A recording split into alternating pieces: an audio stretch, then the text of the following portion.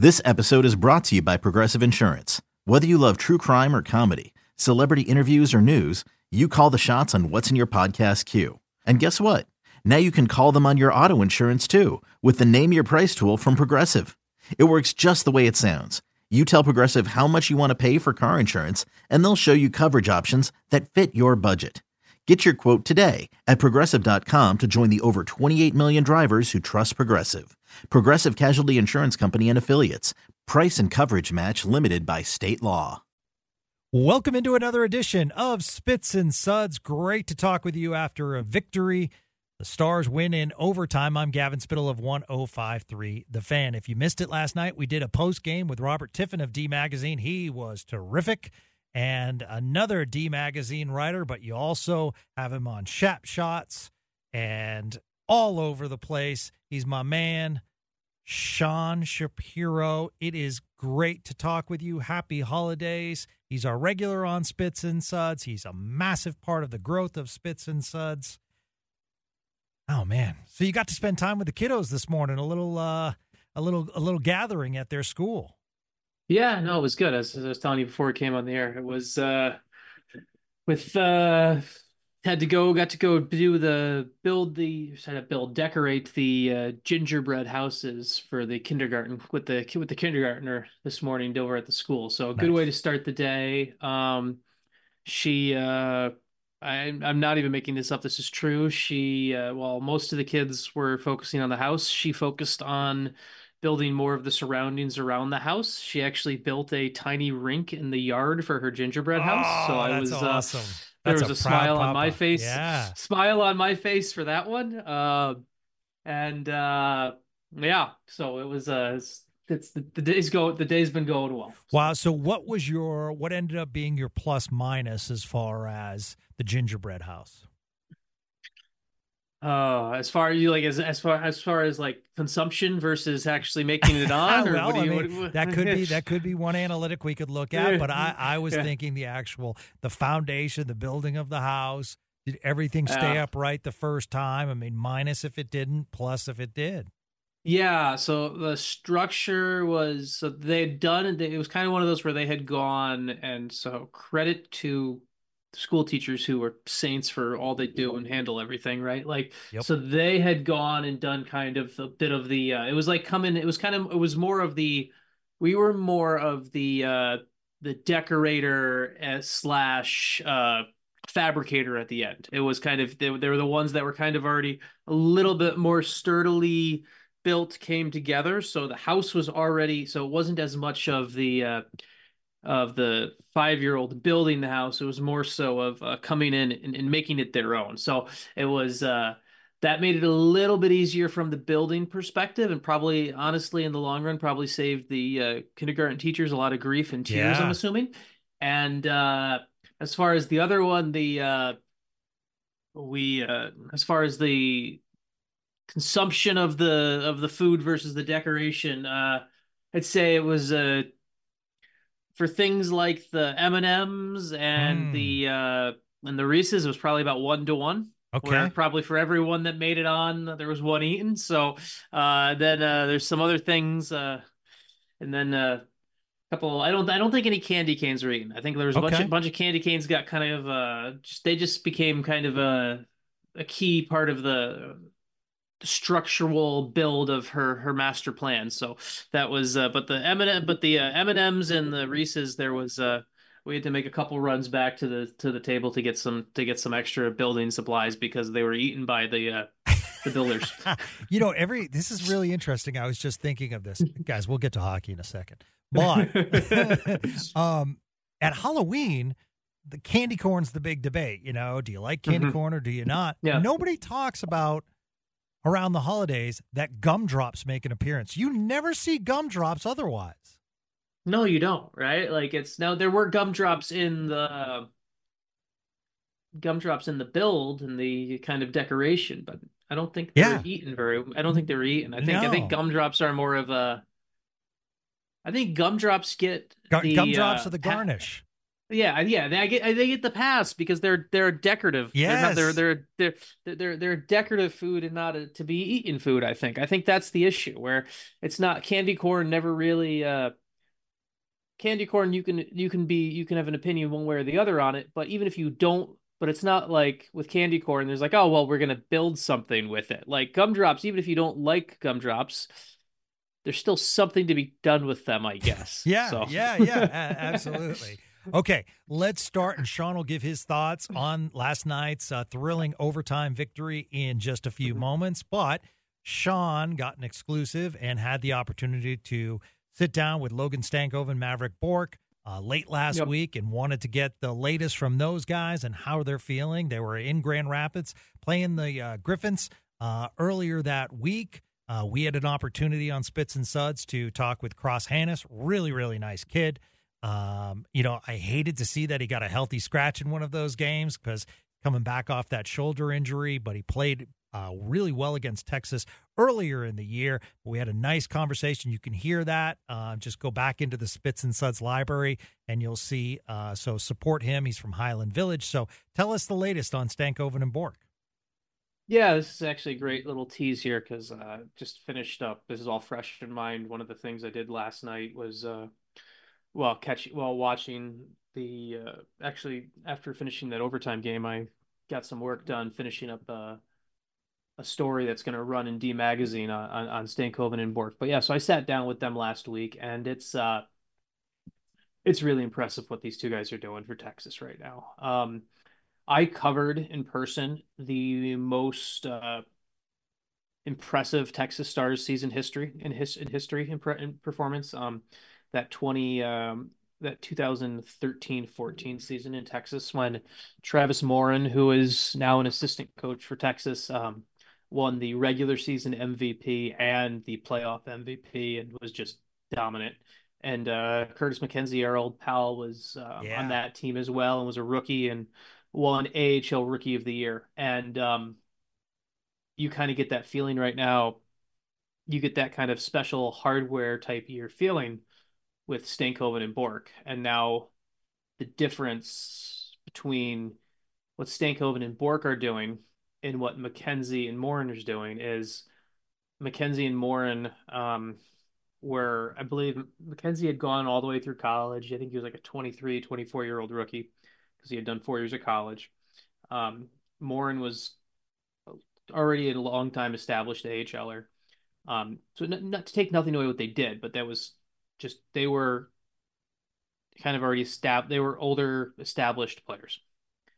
What Bork and Stankoven are doing at 20 and 21 years old right now is it's I don't want to say unprecedented because it's not. I feel that like that word gets thrown around too often sometimes with things, but from a Texas perspective, from a Stars prospects perspective, we've never really seen a prospect duo come in and light it up together at one time for the Texas Stars like this. You've seen guys have maybe one guy doing this, one guy doing that, but to see two playing this well and like right now, and because of the fact that the outside factors is like you look at the Stars cap space, and we can have discussions about this if people want to or whatever, but because of the Stars cap space, there's no room to call these guys up to the NHL. Right. So these guys, like you're looking at the in the clubhouse favorite right now for the league MVP in Maverick Bork and the rookie of the year in Logan Stankoven. And that's just the reality. They have been that good. And one of the things that's most impressive about all of this, and take nothing away from Stankoven. Obviously, he's got to play his game and he's done great. But to me, the Maverick Bork story, and this is something I focus quite a bit about, and I would encourage people to read the D Magazine story tomorrow as I go deep and more in depth on this too. The Maverick Bork story for what he did this year, what he's doing this year after last year, and how he basically stumbled last year and struggled. And he learned from that not only for himself, but also for Stankoven. And so it's like Bork almost stumbled so he and Stankoven could run this year. Like I was literally just pulling up the stats on it earlier. So this is amazing. So let's Maverick Bork. Texas plays Grand Rapids again tonight, by the way. It'll be their 25th game. Okay. Um, through 25 games last year, um, Bork with Texas, he had 11 points, only 4 primary assists, was averaging less than 2 shots per game. His time on ice was 1457, and he was getting rocked in the faceoff circle. That was last year as a 20-year-old through 25 games. Tonight, he'll play his 25th game for Texas. So far, through 24 games, he's got 32 points. He's second in the league in primary assists with 13. He's averaging 19 minutes per game. He's averaging 3 shots per game. It is this is the type of year over year improvement that, like, he's not just doubled what he did last year, he's tripled it. And it's impressive. And not only did he set himself up for success like this, he and Stankoven have become good friends, and he's really kind of gave kind of that skeleton key to Stankoven of how to avoid his own struggles to start the year. And they talked a lot about it and everything, and their games play so well together. It's like Maverick Bork is like, the dude is legit. And I don't know, it's hard to track because it's a development league and the records aren't kept, so it's hard to pull up everywhere. But like, you're also talking about a 21-year-old kid who's an assistant captain for Texas, and I can tell you that Neil Graham, the coach of the Texas Stars, doesn't just give that away for developmental reasons. You have to earn that role. Neil's a big you have to earn that letter type role, and so when you've got a team, Texas, obviously, we know Curtis McKenzie's the captain down there, but when you have a Texas Stars team that has some older, like, veteran players the Stars typically bring in to kind of help out with everything, when you've got a um, Alex Petrovic, a Derek Pouya, and Alex Petrovic is one of the assistant captains too, but and you got some other guys who you would think would be in that conversation. When you get the 21-year-old kid who's an assistant captain and a leader on the team, it says a lot to me. I just all over. So the Maverick Bork story, and once again, people, please read it in D Magazine tomorrow or whenever you listen. If you're listening, if it's already out, check out. I probably tweeted it already. The Maverick Bork story to me is the biggest thing about all of this, because this kid is, you take a first round pick, you expect decent things, and he has set the stage for some incredible potential things in his career. Like, this kid's exciting. Well, one of the things when he was drafted is everyone talked about was his hockey IQ was high. Yeah. And oh yeah, it's great to see that. I just wonder the second half adjustments, learning from vets like McKenzie and others down in Texas, but also the ability to retain that information and use it so quick, because you're right. The turnaround, not just this year, but when you look at the second half, the fact that, granted, he didn't play, but he was called up for a playoff game and got that experience, that just showed how much the organization thought of his second half of last year. Yeah. And I mean, to me, it's the growth, it's the ability to, I think the other thing he did, and this is why I'm very excited about this kid's future, is the fact he kind of went and was willing to kind of put in the work to learn the other parts of the lineup. And what I mean by that is he was willing to do some of the things that a first round pick, a quote unquote gifted top 6 player, he didn't only do that for Texas. He was willing to play lower in the lineup. He was willing to play more defensive hockey. He does all of those things, and you kind of realize, like it's funny, like they're actually we're talking glowingly about this duo right now, and they actually haven't scored the past 2 games. But last Wednesday against Grand Rapids, they had a classic, like, this is how you dominate a game without putting the puck in the net.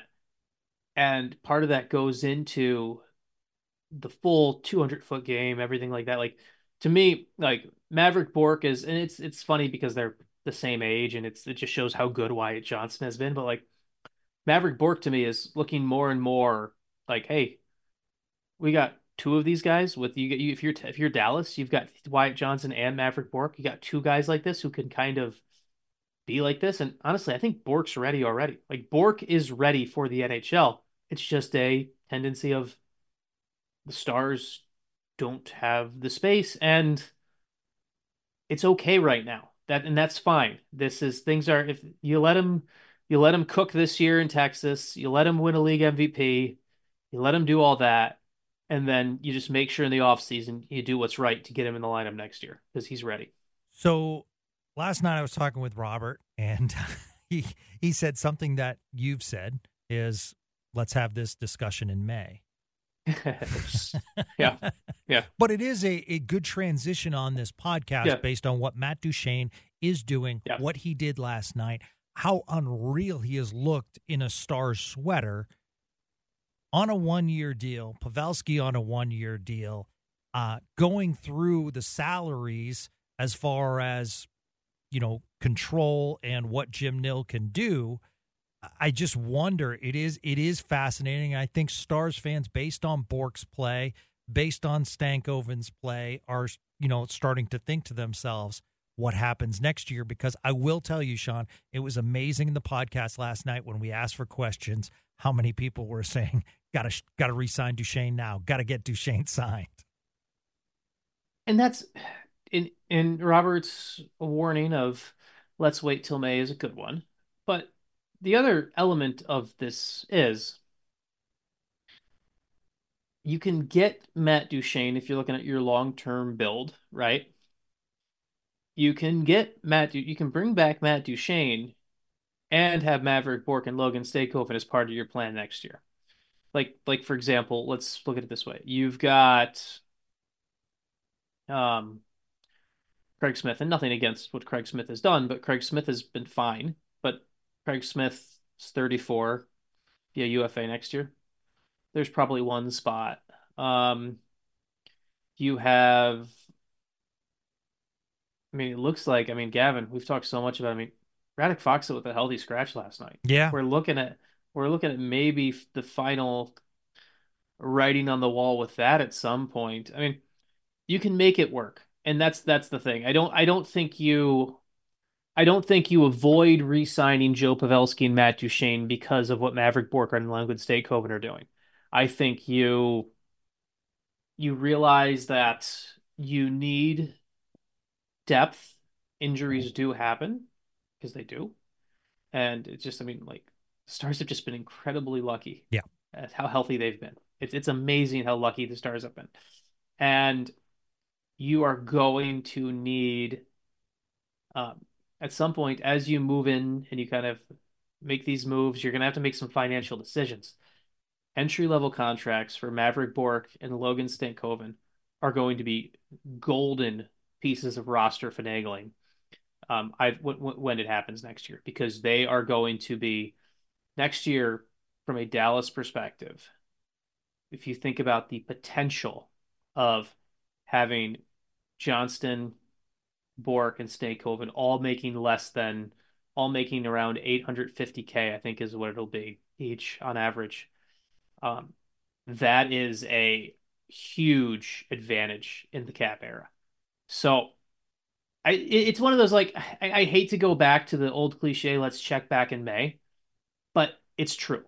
There are moves that will be made.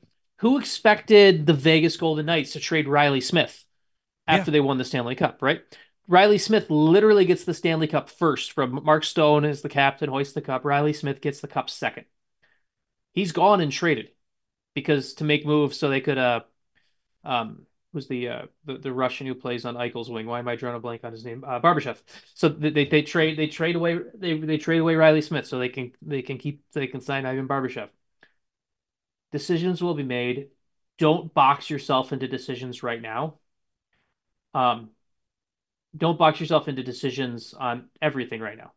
If you can sign Matt Duchene right now for a nice little $3 million deal next season, great, do it. But if I'm Matt Duchene and Matt Duchene's agent, I am waiting till July 1st. I am waiting till July 1st, and I am just the reality of the finances of life. Matt Duchene is setting himself for a major payday. Yep. After this. So I know people want to re-sign Matt Duchene, and that's great. To me, my bigger one would be getting Pavelski done in season, just because I think there's he's already shown enough proof of life to me that this is that you want to keep rolling with this plan. And I I agree. think, and we also saw on the flip side, I think we've seen what happened in San Jose when they decided to let him walk and kind of how things kind of unraveled after Pavelski left. Yeah, So he's a glue guy. to me, exactly. So to me, Pavelski is the one where I'd be a little bit more focused on getting it done this season, just because I just the Matt Duchene market is going to be fascinating because he's only going to be 33.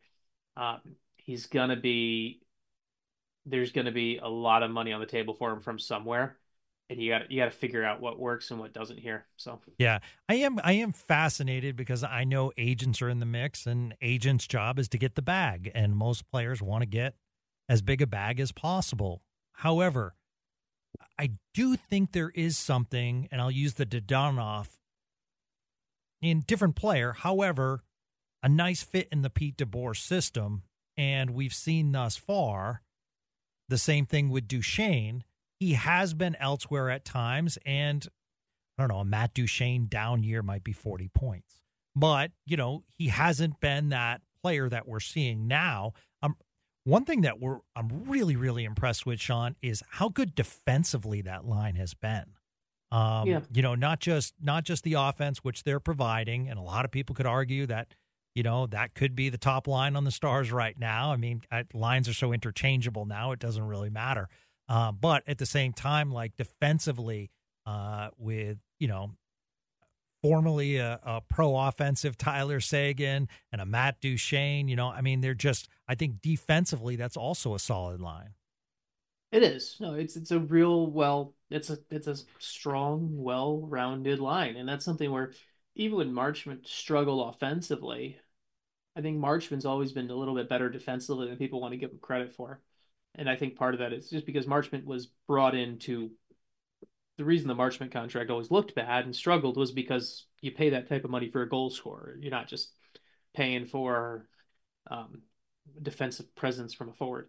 So that forward line is obviously the line has been great all the way around. And to me, the element that Duchene has shown is he's shown elements of his game that we really haven't seen in Nashville the last 3 or 4 years. And I'm not sure, and this is one of those fascinating things where you can argue back and forth till you're blue in the face about it. Is it Pete DeBoer's system? Is it simply getting out of Nashville? Is it the freedom of sometimes getting bought out can be one of the most freeing things for a player. Look what happened with Val, and I know this one's going to sting for Stars fans. I'm bringing it up, but look at Val Nichushkin. Yep, Val got away from Dallas and was able to reinvent himself, and he has been dynamic. And so, if I'm Duchene,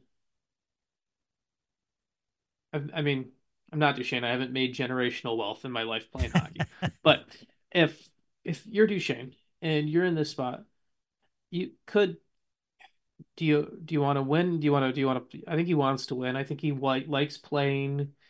I think culturally he really likes Dallas. So I don't like the word hometown discount here, but I think maybe you definitely have some sway there that you wouldn't have in some other places. So obviously you see if you can get something done, but from his perspective, you haven't done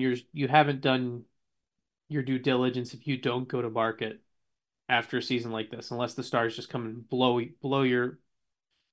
things out of the water with their offer right now. So last night we saw it a little bit in the Blues. We saw it a little bit on Saturday night where Thomas Harley moved up to. Oh, he was good. He was so good last night. He was really, really good. And we saw him paired with Miro Heiskanen at times. Mm-hmm. That's something you've been advocating to see. And, clearly after the 2 games, I'd like to see it on a consistent basis, and wanted to get your thoughts and what you're seeing as far as the maturity. Once again, that's a player who was down in Texas and really just, was up with the Stars and was one of those guys that was fighting to get in the lineup, sent back down to Texas, and it just felt like he got that groove, was playing on the number 1 power play down there, getting lots of minutes, watching the veterans and how they go about it. I think he even admitted, that he learned down in Texas. And then once he was called up late last year, it's really been a great story. And I read about this last week, and it's like, and I don't want to crap on Nils Lundkvist for this, but it's just true. We've gone out of our way and argued, well, this is why it hasn't worked for Nils Lundkvist, or the Stars need to do this or that for Nils Lundkvist, and this and that and the other. There's all these excuses for young players that we often find times to bring in. Thomas Harley, we've never made excuses for. We've never had to. He's gone from, he came up, played his game. There was never, you got to look past this. You got to look past that. There's never been anything like that. To me, the Thomas Harley story is how much he has saved the Stars, by bringing in adequate potential, either playing with Miro, which I like. I like that a lot at times, or have him drive his own pairing. I mean, the only flaw with Thomas Harley is he's not right-handed. Like, if he was right-handed, you'd be like, okay, this is the Cale Makar to Devin Taves that Sure. Dallas is going to roll out for 7 years now. That's the only flaw with Thomas Harley. That's not even a flaw. It's, and I loved his the thing I loved most about his game last night, and it's not just the goal. Like, the Duchesne pass on the goal is great. I love the kind of, he's got a bit of that, this is an old Hitch word. I know Ken Hitchcock and I butted heads on several things, but one of the words that I liked that Ken Hitchcock used quite a bit was moxie, right? Mm-hmm. And I think Thomas Harley's got a bit of that moxie for the moment, where he understands kind of that showtime space, that place to step into a vacuum and take control of a game. And he has more of that moxie than Miro Heiskanen does. And I'm not saying he's a better player than Miro Heiskanen, but, like, do you understand what I'm saying with this, on this, Gavin? Where Miro Heiskanen is a great player, world-class player, one of the best defensemen in the world. If I'm picking my franchise, Miro's in the top. If I'm building a franchise, Miro is definitely going near the top of a draft. Yeah. But Miro Heiskanen plays the same game, whether it is whether it's 0-0 in the second period, or 2-1 with a minute left in the third period, or 7-1 in 7-1 in the second, or 4-4 in overtime. That's fine and that's great. But you need guys who, even if they can't play at Miro's level all the time, they've got that dial where they can turn it up to 11 when the moment demands of it. And that's what Harley brings. And I love that about his game. And I hope, like, I would hope, like, if you're in that locker room trying to see, maybe, is there any way to squeeze out of Miro Heiskanen? Is it pairing him with Harley in some of those moments where, when the other guy on the pair is turning it up, is seeing the opportunity, is seeing the moment, does it not light a fire, but does it kind of make Miro Heiskanen even a little bit better? Because that's what Harley has. So yeah, I hope that all makes sense. No, it does. And Josh Bogarot tweeted last night, Thomas Harley's the only D-man in the NHL to have a power play goal, a shorthanded goal, and an overtime goal this season. 8 total goals are just one off the league lead for defensemen. So, he's been impressive. And I like what you said about the moxie, because I think being sent down to Texas, I think the moxie was there in Dallas. From what I heard from a very good source, Sean, was the moxie could be a little too confident, And I think going down to Texas and learning the game and coming back with a moxie that has confidence, but just a growth mindset. So really excited about, what he's, I mean, it's. Well, yeah, I sat down with him. This is really good, actually. So this would have been, what year would this have been? So this would have been, uh, because it was, I want to make sure I got the year right on this because everything that happened between 2019 and 2020 in the world just feels like it lasted 17 years. But it was okay, so it was during the 2019-20 season before the world went to shit in 2019-20 Yep. and he was playing with the Mississauga Steelheads. And I was actually in Mississauga and sat down with Harley when he was still just a OHL defenseman. He had like 56 or 57 points in 60 games or something like that year. And he had ego. Let's be clear. He had a lot of ego in the way he talked. He had a lot of ego in the way he walked. He had a lot of ego in everything. Like you could feel it. And I remember talking to Rich Peverly about it. And one of the lines Rich Peverly used with me was, "No one ever made the NHL without a healthy ego." And I've always thought of that line. I've always remembered that line. And it's ironic because it's a Thomas Harley thing that brought up the conversation with Pevs about it. But that healthy ego is so important because it's such a fine line of what goes too far and what makes someone feel entitled, makes them not work hard, yada yada yada.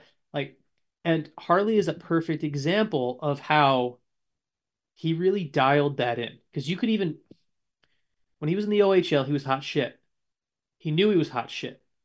He didn't really have an issue giving off that vibe with his body language.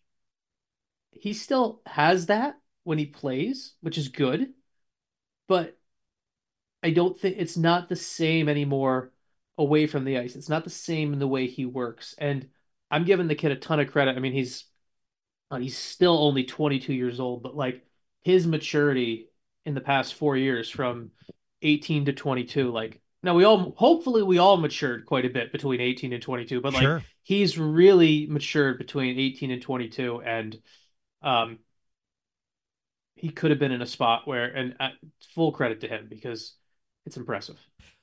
Guy on the ice last night that I'm interested in, Seattle's Adam Larson, right-handed shot. Thought he played really good last night. I just think he's a solid D-man. I think his name's always mentioned because he was traded for Taylor Hall, in that big deal. But I just think he's had a terrific NHL career. And, I mean, it's just what he reminds me of, Sean? And I'm way back in Stars history, Matthias Nordstrom. And I think Matthias Nordstrom was a better defenseman.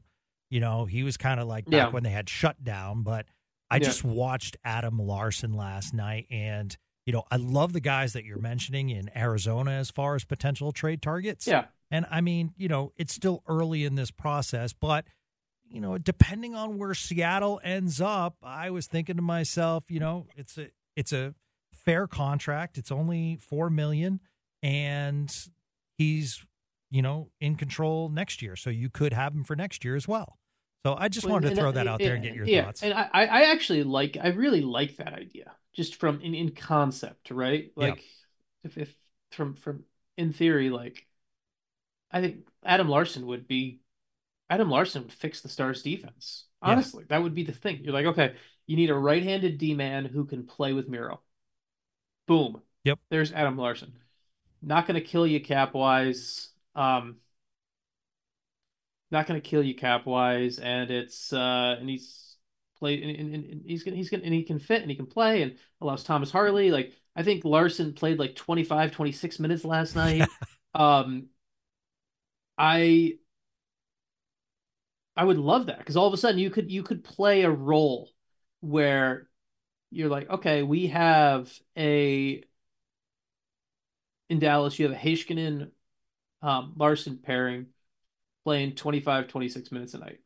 You get Harley playing 20 minutes a night with either Lindell, maybe you get a chance to retry the Lundqvist thing, who knows, whatever. But you get maybe Lindell and Harley or Hakanpää and Harley, and they're playing another 20 minutes. You've taken 45 minutes of a 60-minute game right there. Yeah. And now all of a sudden, your Ryan Suter problem, Yep. it's it's not a problem anymore. You're is this guy handling situations? Well, not, these aren't problems anymore. Now, it would to get Larson out of Seattle would be tough. It's as you said, he's making only 4 million. He's under team control for next year too.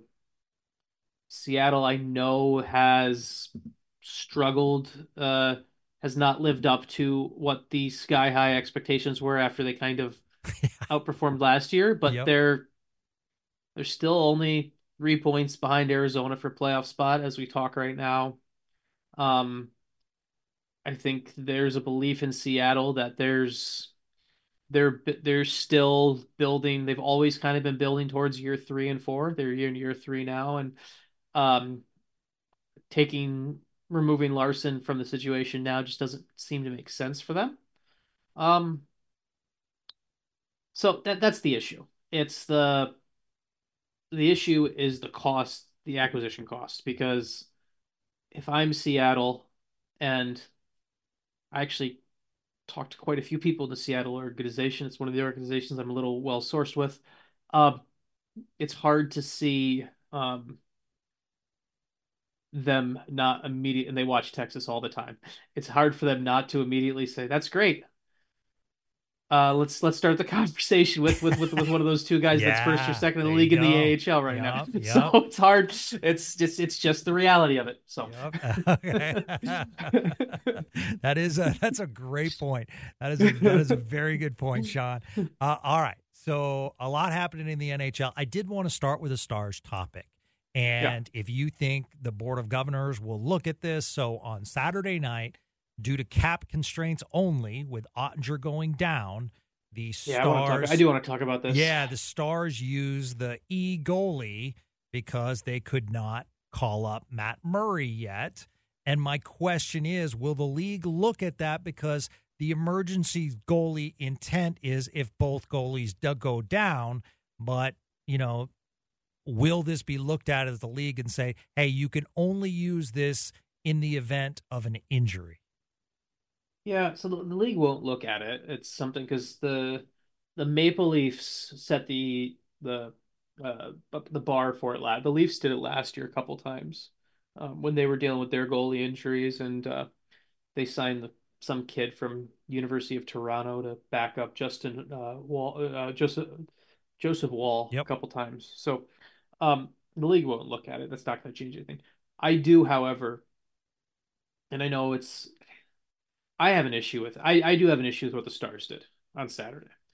And I know I played goalie myself. You're supposed to be all rah-rah for the e-bug. It's a fun story, yada yada.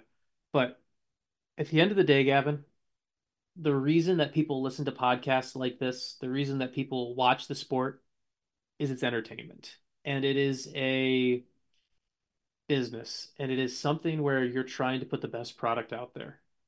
And I have a problem with the concept of where in theory putting out the best possible product for consumers when we are the concussion spotter away from Scott Wedgwood getting out of the game and a guy who last played a real competitive hockey game in 2018 for Niagara Jeez. playing in an NHL game. I have a big issue with that Yep. because it's one thing if it happens in mid game. If hey, starting goalie gets hurt, backup goalie gets hurt, okay, shit happens.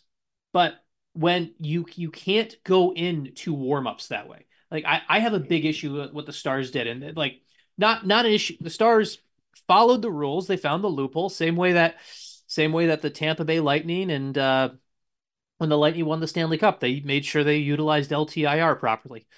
They found the rule and they used it right. Same way Chicago did with Patrick Kane when they won the Stanley Cup in 2015. The Stars basically found the loophole in the rule that Toronto used last year and used it to their advantage. Fine, fine, fine.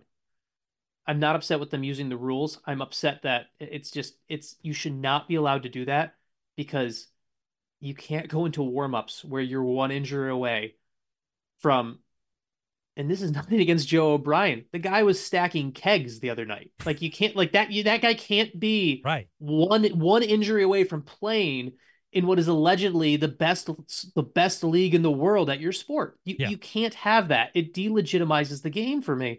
And I think honestly, the Stars should have been forced to send either um Thomas Harley or Wyatt Johnston down to the minors for a game. Because if you want to live close to the cap, and it's the whole Icarus situation, right? You want to fly close to the sun, you want to be at the cap, you're going to get burned sometimes and you're going to have to make tough decisions. The Stars only have two waiver exempt players. They could have had another one. Remember, I bet this is even time stamped for us. Like, how many times have I said they should have waived Joel Hanley a month ago? Right? I would say about 5 or 6, and I'm on Exactly. that bandwagon too.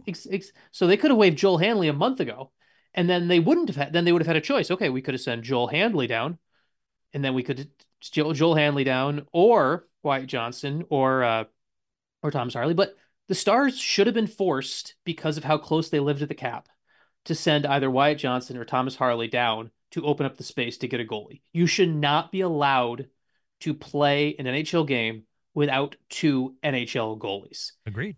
That if you're gonna play and use the emergency basis on a forward, it sucks, but you know what? That's fine. It's still a hockey game. Yep. For the kid watching, like it's also the other thing on this, and with the whole emergency backup goalie stuff, right? Like everyone will point to the situation with David Ayers in Toronto. What if the David Ayers situation hadn't been in Toronto?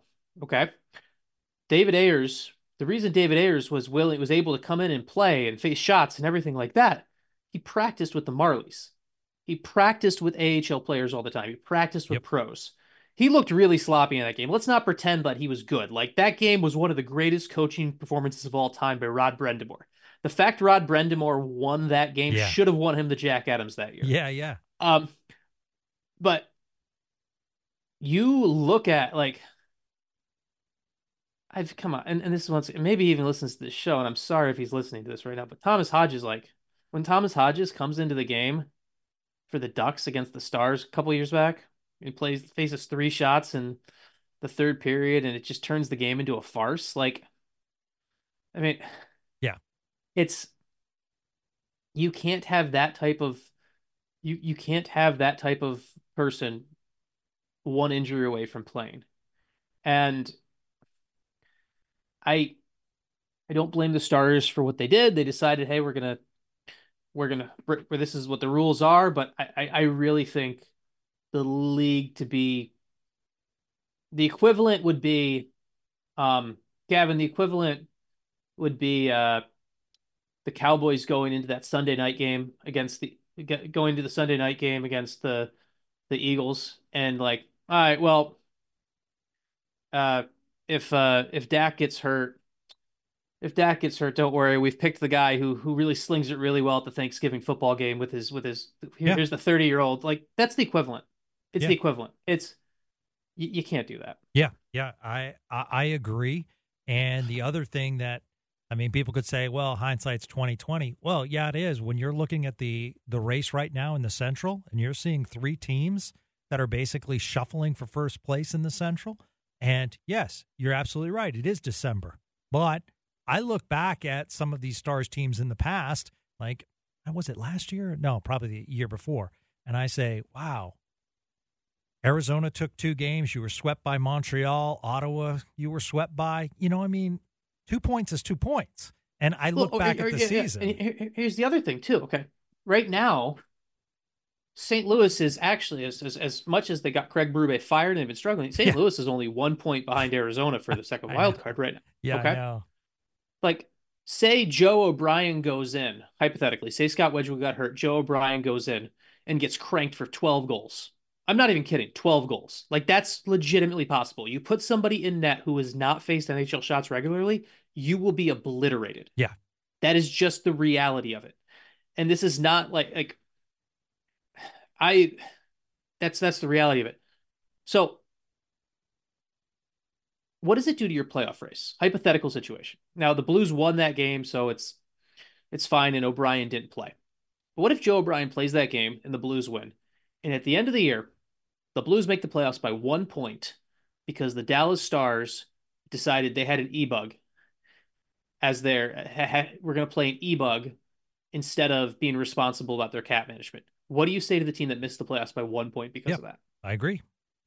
So I no, absolutely. It's a really interesting topic. The other interesting topic that's being talked about, Hockey Night in Canada, had a big roundtable discussion regarding it, is boarding in the NHL. And it seems like that every week we're seeing some game misconducts handed out, other times no penalty on the play, and a lot of times skaters are taking justice into their own hands and handling business. And I just wanted to get your thoughts, and if you do feel as though this is becoming more and more of a league, wide issue that somehow the league can address, because, it just seems like, Sean, every few games we're seeing a game misconduct for that penalty. Yeah, it's hard to kind of pick on the referees in the moment, Gavin, actually. Sure. This is one where, like, I think it's, as much as people want to get mad at referees, like, referees actually do a pretty damn good job. As much as people don't like to admit it, that is the truth. Referees do a much better job than people ever want to admit. I do think there's something the league can do in an after, like, reviewing afterwards to kind of just to kind of make sure everything is called, like it or not, while they all read the same rule book, every ref is going to see something slightly differently, just like every umpire has a different strike zone in baseball. Like, so I don't think it's possible for complete uniformity as long as we have humans calling the game. And I also don't think we want robots calling the game, because I think that kind of takes away some of the other elements of it. So, I do think there's more the league can do as far as a enforcement afterwards. It's a weird time in the NHL though, Gavin, for what does and what doesn't get quote unquote vigilante justice on the ice. Like, before I came home and watched the Dallas game on tape last night, I was at the Detroit game, and in the first period, in the first period, Klim Kostin runs Ducks goalie Lucas Dostal basically and gets a goalie interference call for it. No one on the Ducks did anything to Klim Kostin. And I'm not even like, it's just the fact that a guy can charge your net, can skate your net hard, and then skate the net hard and run your goalie over, literally run him over. And now the penalty was called and everything like that. But the fact that something like that gets zero reaction on ice. Now, but then we get some other things that like, it's, I don't know. It's the whole, and this might be a great question just to kind of tee up Luds on next time you have him on, is what is the right and wrong time for a quote unquote fight or rough or whatever you want to call it now off a big hit? Because I think there are too many times now where we have a big hit and it's clean, and the player who delivered the big hit has to fight because they delivered the big hit. And you're like, they made a hockey play. Why do they have to sit in the box for 5 minutes? Yeah. Like, I think this would be a great conversation for you to bring up with Luds as someone who played in the time when, just to kind of to talk a little bit about that, because his insight would be interesting on this too. Yeah, no, I definitely will ask him about that. I did ask about this, and one of the things that we did have a really interesting topic.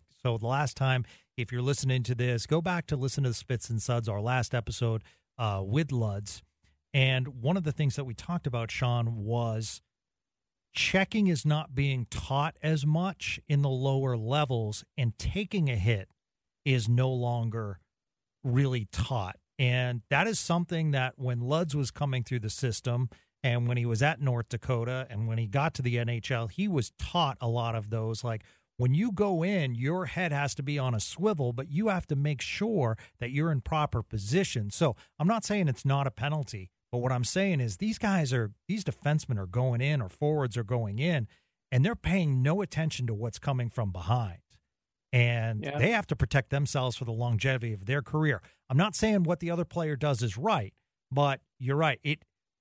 Fighting or, it has become a situation where, you're right, a big hit is equivalent to an inside pitch. Like if Bob Gibson was still alive in baseball, he'd be like, are you kidding me? Like, you're jawing at me because I threw inside? That's my whole strategy. Yeah. And I think it's the same way in hockey. A big hit, it is interesting. And then you have those situations like Anaheim. And we had a situation like this late in the game last night where Yanni Gourde, I personally, after seeing the replay, I think he tried to stop. He got really close. I mean, you could see the snow coming up from his skates. But I was glad that the Stars took him in the corner and created that scrum. That's what you want to do to protect your teammates and say, if you want to go in this area and if you want to get that close to our goalie, then you're going to have to answer to us. Mm-hmm.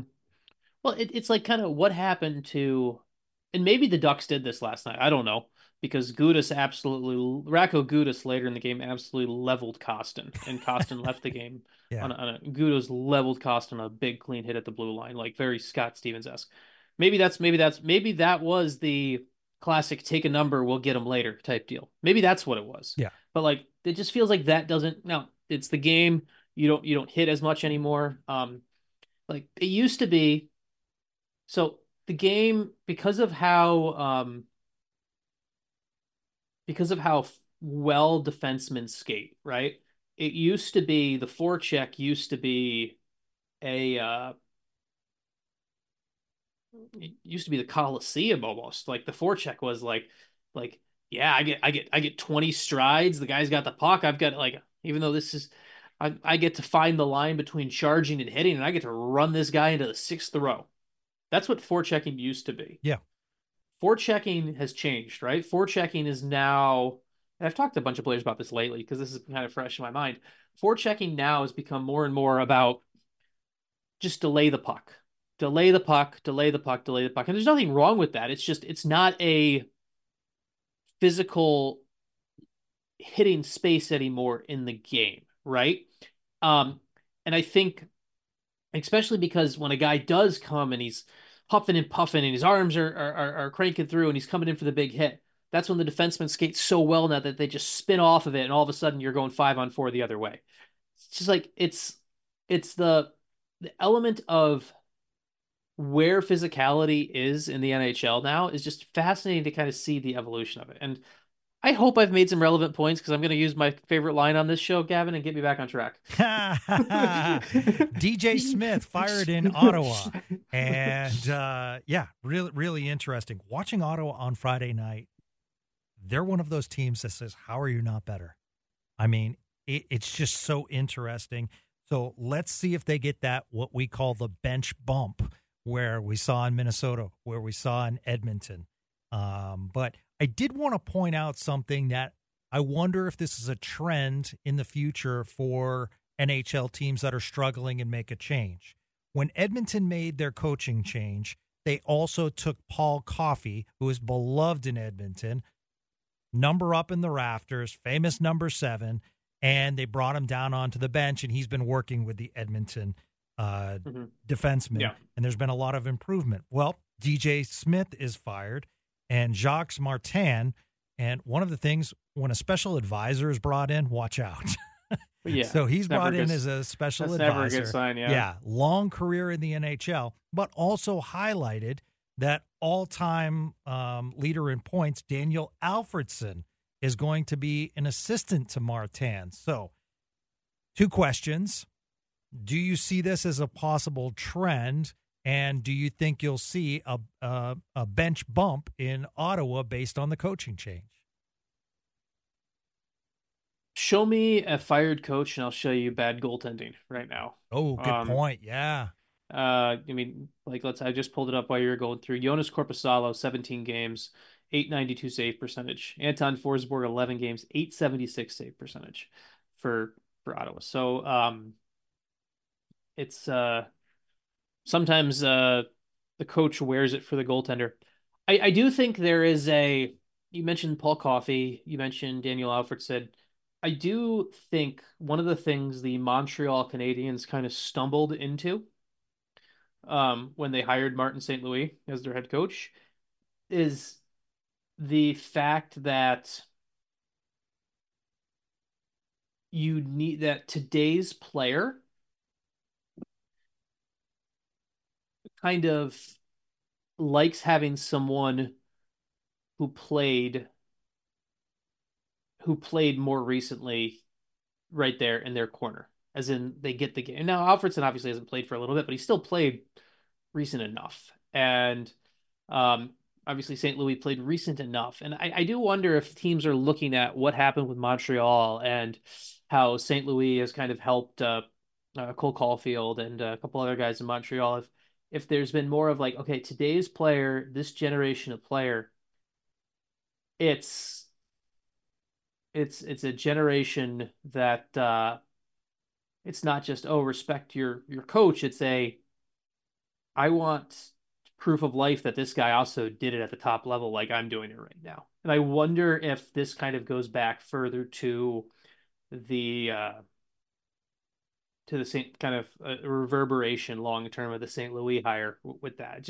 That's just a theory right now, because I think it's going to be harder and harder going forward for coaches who never played to connect with NHL players. I think so often now in society in general, there's so much stimuli, there's so much everything. We thrive and we search for shared experiences. That's one of the biggest things, like one of the biggest connector points for human beings in general, not just hockey players. Sure. And I think they played the game recently enough is one of those things. It's not just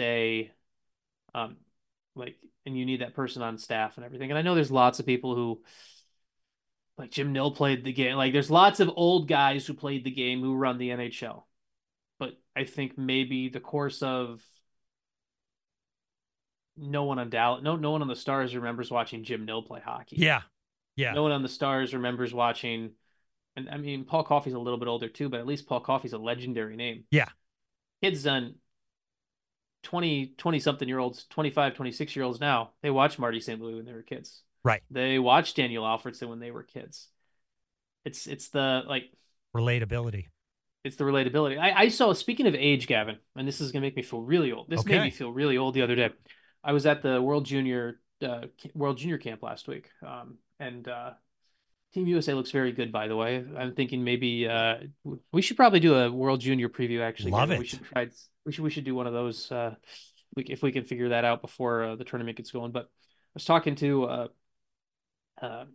one of the younger writers who was there covering a kid who's he's either a junior or senior at the University of Michigan, and obviously Michigan's got a high number of players on that World Junior roster. And talking to him, and I made a Mighty Ducks reference to something, and just kind of something from the movie because it reminded me of something. And the kid had never seen the Mighty Ducks, and I'm like, this is like, I'm like, I can't be old enough where I'm making a reference to an old movie and it's D3. This can't be where I am now in life.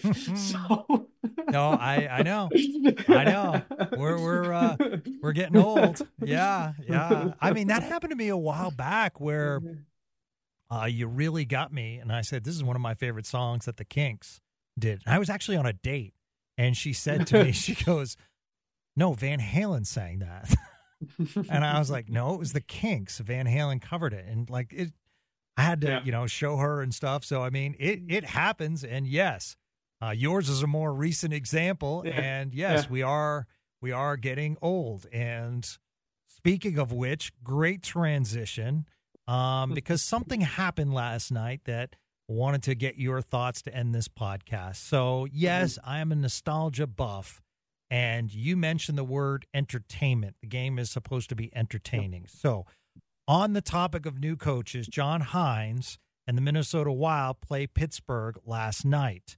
Marc-Andre Fleury is nearing the 1,000 marks in games.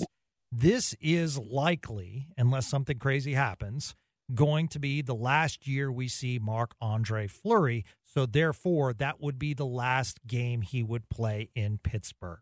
They play a back-to-back. They're at Boston tonight, in Pittsburgh last night.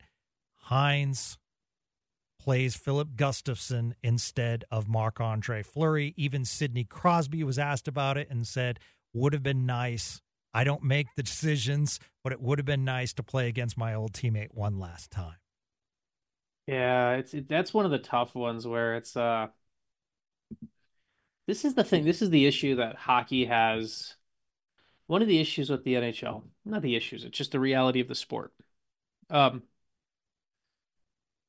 And I actually attribute this to one of the reasons that, to connect a really weird roundabout way, one of the reasons that Mike Modano and Dallas, it took Dallas a little while to give Mike Modano a statue, and they had his awkward departure into Detroit.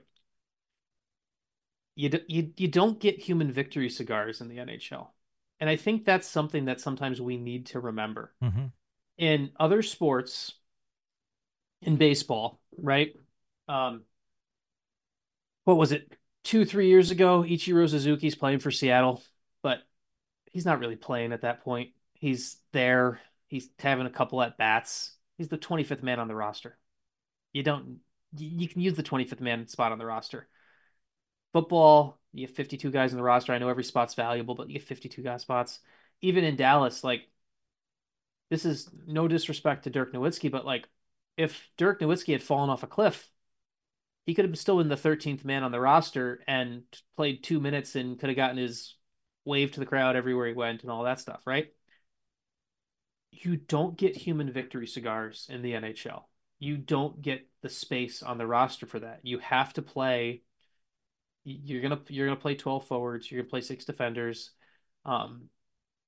You, from a goaltending perspective, like, Minnesota needs to win games right now. Yep. Fleury has not played well lately. Like, he hasn't played well, and it's kind of one of the things that it's just the nature of the sport.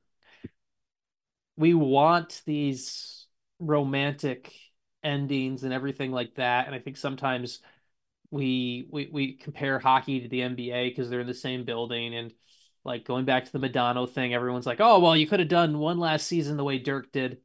You couldn't have done that. Modano had fallen off a cliff. You had to let him go, and it's kind of one of those things where I think you have to sometimes remember the nature of the sport we're talking about. It is fast. The reason we love it, and the reason it's the fastest game on earth, is because it pushes people out. Because you can't just meander your way into it. Like, it's the reason what Joe Pavelski's doing is so impressive. And so I get it. It would have been fun. It would have been really fun to see Fleury play that last game in Pittsburgh and everything like that. But at the end of the day, John Hines' job, which he'd like to keep, I think, is to try to win more hockey games. Agreed. And Minnesota probably at a spot where, you know what? That game, second game of a back-to-back in Boston, that feels like a schedule loss, honestly. The Bruins are rolling. Second game of a back-to-back. I'm going to try my best to win the game that I can win in Pittsburgh. So yeah, I get it. I get the nostalgia. I get all of the factor. I get everything. It's just, the sport doesn't allow for it. It's just an unfortunate side effect of how great the sport can be. And maybe he'll get lit up tonight. But to me, watching this guy's career, he could have a good one tonight too against Boston. Well, he's that kind of guy. Like, he definitely could. He definitely could. He also, like, in today, like, Marc-Andre Fleury, to me, I know there's times he talks about retirement and all that stuff, but what if what if this isn't the end? Like, what if he goes and pulls a Craig Anderson and and then all of a sudden, like, it's not John Hines' job to make sure Marc-Andre Fleury gets his retirement tour, when in theory, all of a sudden, there's nothing stopping Marc-Andre Fleury from signing with, say, Arizona next. Like, Arizona's an extreme example, but like, there's nothing stopping him from still playing somewhere next year. And his, and like, his 886 save percentage, while not great this year, not nearly as bad when you look at where the state of the league is right now. I mean, the NHL goaltending is not nearly as good as it used to be right now. And the offense has been better and everything. So the fact that if Fleury is still playing somewhere next year, it wouldn't surprise me. It's not John Hines' job to make sure that potential last game is there or whatever. And that's so. Yeah, no, you're absolutely right. And I did want to throw out Kevin Cheveldae. I mean, kudos, Winnipeg. The fact that you're sticking around, the fact that you're in the mix, the fact that you're playing good hockey, the fact that you took a chance on Gabriel Velarde and he's healthy now and contributing, and you actually, players that came here want to play in Winnipeg. And that's important with a small market like Winnipeg. You want players who want to play in that city. So I did want to shout them out real quick. I'm sure we'll talk about it when we do a deep dive on the Central Division in the future. But, man, I've taken up so much of your time. You've been awesome. This is one of those podcasts I want to go back and listen to because it's really funny because the tab on my phone is about 8 tabs open right now because I had so much to talk to you about and stuff. And it was great to highlight, last night's game, but bring in subjects from last night's game. So a couple of cool podcasts up. So, Sean, you're a beast, and we need to support Sean this season. Don't know if you saw the tweet yesterday, but it was going around that one of our Spits and Suds listeners that direct messaged me and said, hey, I'm a little nervous. Can you help me out with hockey? I can't ask my friends. And I said, sure. So we've been going back and forth and everything. Well, yesterday at Barnes & Noble's, he found a Sean Shapiro book. And that is wonderful news. Yes, and he picked it up. And then someone else responded and said, I have that book, but it's signed by Sean. And it was really cool. It started this little Twitter thread about Sean Shapiro's book. So the latest one's called We Win Here. And it's the story of the Texas Stars and how a lot of the players made it up to Dallas, some amazing stories, and really talks about the Texas Stars franchise. So there's still time to pick it up. How can you also support Sean? Shap Shots. You can support him through there at Sean Shapiro, EP Ringside, and his new article coming out, if it probably has dropped already, in D Magazine. So what you want to do, I said this about Robert last night, just keep clicking. That's just sit there for 5 minutes and just click, click, click, click, click to get those hits up, because I really want to stand on the podium just for a second and say, D Magazine, you're awesome. While others are cutting back on hockey coverage, we're looking at Sean Shapiro, David Castillo, Robert Tiffin writing articles in D Magazine about the Dallas Stars. So round of applause, massive stick tap to D Magazine for that. You're a beast, my friend, and I will talk to you soon. Man, I appreciate that. Thank you so much. And everyone, thank you for listening. And kudos to Gavin, too, for keeping this thing running and the lights on and everything. So I'm tired. I got to be honest. But we have some really cool one-timers coming up. We're going to talk to the equipment manager of the Allen Americans, and people are like, what the heck? Equipment managers have the best stories in sports, folks. So we're going to do that. You heard the Cross Hannes story, getting a lot of great feedback about Frank Provenzano, who joined us, about Mike Modano, about the Sean Avery incident in the past, about picking Jack Campbell. So, just all kinds of stories and stuff. So we'll keep doing that as well. So we appreciate you guys, and we'll have more in Spits and Suds to come. So that's going to do it for today. Hope you enjoyed the episode, everyone.